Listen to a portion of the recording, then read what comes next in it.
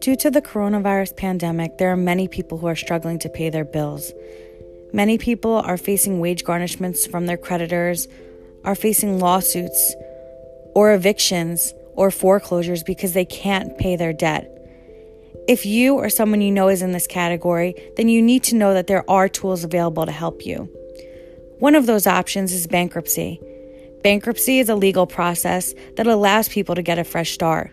Many people are under a misguided impression that bankruptcy means that you'll never get credit again. This is completely false. This podcast will go over different tools and ways that you can get out of debt financially and start over, whether it's by using bankruptcy as a process to help you or some other debt relief tool. You have options, and it's time to start over and get you back on the right path financially.